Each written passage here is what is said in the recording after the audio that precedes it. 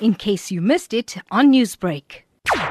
The Kingdom's new Umrah app will basically create a competitive business environment. This was basically brought to improve pilgrim service and enrich the pilgrim experience, as according to the senior ministry officials in Saudi Arabia. The app, named Istimara, is aimed at enforcing health standards amidst the COVID-19 pandemic and making it easier for people to book their journeys. It also offers booking services as preliminary prior to you getting into Mecca and Medina itself.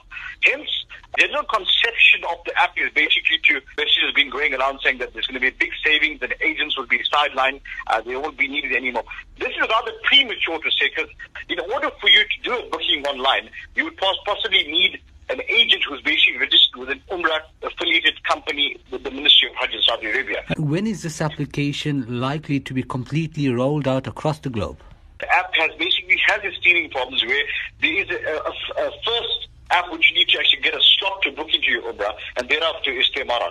Android and iOS supporters of phones are not yet liable to use it within our country. I have the links I've given to my colleagues, Imshaz Malik, and we're trying to get it online, and it's not working. With regards to the question asked me with how will the app be beneficial and how will the app be online, we yet to say it's premature to actually say the public can go online and buy the online system itself. With current online system in place, which Saudi Arabia has put into place from Ramadan last year, all travel companies and travel agents globally are basically working via this intermediary action to purchase the accommodation, visas, as well as to an extent of transportation prior to entering the Kingdom of Saudi Arabia. So this is nothing new to an agent, a travel agent per se, in the Hajj and Umrah field. You did mention that this app would help reduce the spread of the coronavirus, which is a concern globally. How would this app possibly do this and protect pilgrims undertaking Umrah? The undertaking itself is you'll be able to upload